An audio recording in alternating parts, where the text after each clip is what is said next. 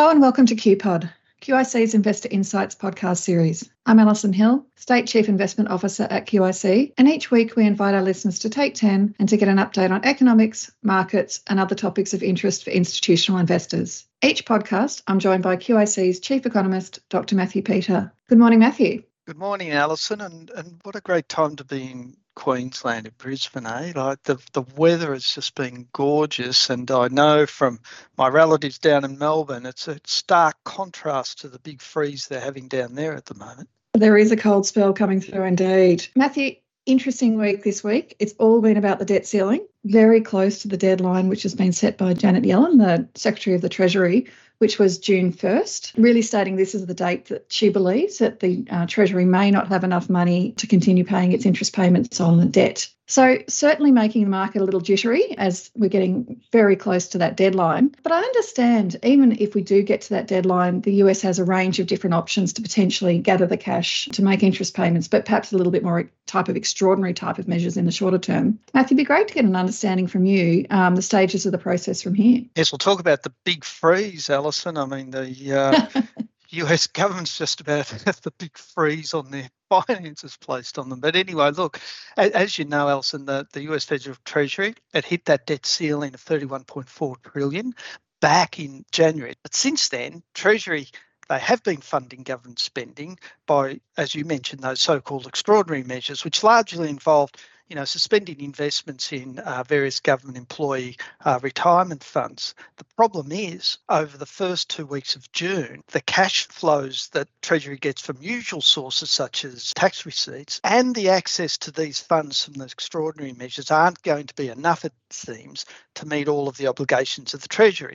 And Treasury Secretary Yellen has nominated June the 1st as X Day, the so-called day that Treasury runs out of money to meet all its obligations. Now, on the first 2 days of June, coming back to what you asked about, how it's likely to play out from here. The problem is Treasury is faced with large Medicare and Social Security payments, and expenditures over those first 2 days of June amount to about $140 billion, but revenues they get are just $34 billion.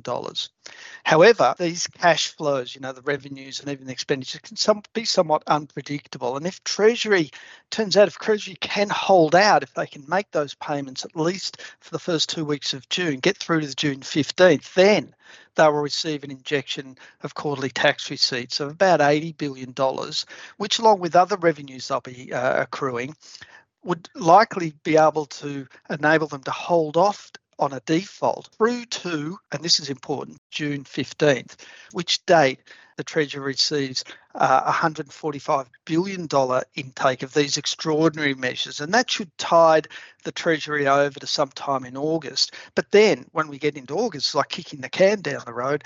Again, the X date for default would loom. Gosh, that is a complicated scenario. Well, we've got a little bit of so we might have a bit of a reprieve. But if we can hold out to June 15th, how do they get the money post that? And then what will they stop doing? I mean, it does seem a complicated thing if they're going to stop making payments. Who do they stop making payments to? There seems to be two major scenarios how it might play out. First is where Treasury prioritises who gets paid and who doesn't, with the payments in line with their daily revenue take. Now, financial obligations such as payments of principal and interest on government debt would be prioritised. You've got to remember that the government's rolling over debt, so that payment of principal is sort of met by the rolling over of debt, which doesn't affect the debt ceiling. But nonetheless, they will prioritise that. But other payments would need to be prioritised, meaning that some payments won't occur. And the risk there is some households dependent on government payments, such as payments to Social Security, Medicare, government employees pay, for example, they may not get paid. Now, there's lots of difficulties with this option, Allison, both technical and legal. Now, choosing who gets paid and who doesn't could result in legal challenges by those who miss out, for example. And technically, the prioritisation would require a huge reprogramming of the Treasury's payment systems. Now, on a good note, the Treasury and the New York Fed would be able to technically meet their principal interest payments on Treasury securities because their computer system's separate from the Treasury's payment system. But nonetheless, there's an enormous technical difficulty there as well. So what looks more likely is this second scenario whereby Treasury delays payments. That seems more likely. So in this scenario, payments accruing on day X, say the 1st of June, Yes. are paid when Treasury accumulates enough money to pay them, say by the 2nd of June. And that would delay payments of the bills accruing on the 2nd of June. They'd be pushed out to a later date when enough revenue has been collected to pay them. Now, that process would continue until you got to the 15th of June or the 30th of June, when these lumpy revenue dumps would likely tide Treasury over to August. In the case of the principal and interest payments, it'd still be prioritised, so Treasury wouldn't default on debt. It's a bit of a tenuous situation. Oh, it certainly is, but and complicated in a way. And it's really both those scenarios are like kicking the can down the road, Alison. It's not resolving the problem. Given they're the likely outcomes, Alison, I'd be interested in what you see as the impact of this for institutional investors. What should they be thinking of here? Look, it's a really interesting question, Matthew. I mean, we haven't had a situation. We've come close to this debt ceiling before, and certainly markets have got jittery, but we haven't had an issue where it hasn't really come to fruition. They've either delayed payments. They certainly haven't defaulted. My perspective is it would be likely that it's just a delay that you're talking about if they can't reach agreement. But I still think that would cause significant market volatility just with the ongoing uncertainty about what could happen. To sort of give it a bit of a parallel, I don't think it's not exactly the same, but we had a situation in 2013 where there wasn't a resolution on the budget. Now, in that case, there was a lot of government workers furloughed and salaries were withheld. Look, that was certainly very concerning to the market and contractionary to the economy, with just a lack of that sort of flow of income through to our households. At that time, we saw the US equity market drop by 17%. So not the same scenario, but somewhat of a similar in the sense of, if we're seeing stopping of payments going to the economy like you're talking about, or even delaying payments, that is going to be problematic. And, there's certain modelling out there that suggests that could be very contractionary to the economy. It could also lead to a spike in unemployment, and also quite likely it could be a catalyst to lead us into a recession for the US, which we have been forecasting, but it might mean that it actually occurs earlier, perhaps in this 2023 calendar year. So quite a big impact. And deeper too.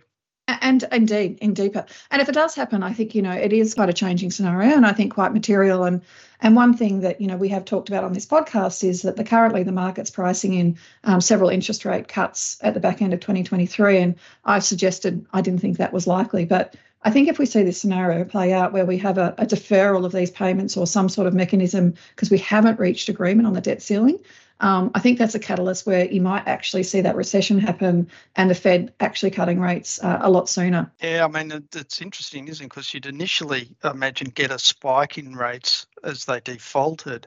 Yes. But then as the Fed's forced to cut rates, who knows what happens after that? You probably see. That's what we're seeing now. Markets, are absolutely, spiking quite high, and the 1 month Treasury is above 6%. It's quite remarkable with the concerns in the markets. If we had a default, though, just to go to that scenario, which I do think is highly unlikely, it is unforecastable to some degree, but it would be catastrophic in my view to markets. I think we would see equities in free fall as a bit of a first round impact. Secondly, from there, you'd have all sorts of implications of things like the ratings agencies changing credit ratings of US securities. There's lots of rules that investors have around things like what credit ratings they can hold, and certainly whether they can hold securities that are in default. So you would then likely see a lot of forced selling into the market, and treasuries are generally a source of liquidity for investors. So I think that would cause a cascading impact through markets in terms of a real liquidity squeeze. So I think it would be very, very damaging to markets. And for that reason alone, I think that the government will be very determined to try and avoid it as a collective if they can possibly do it. But,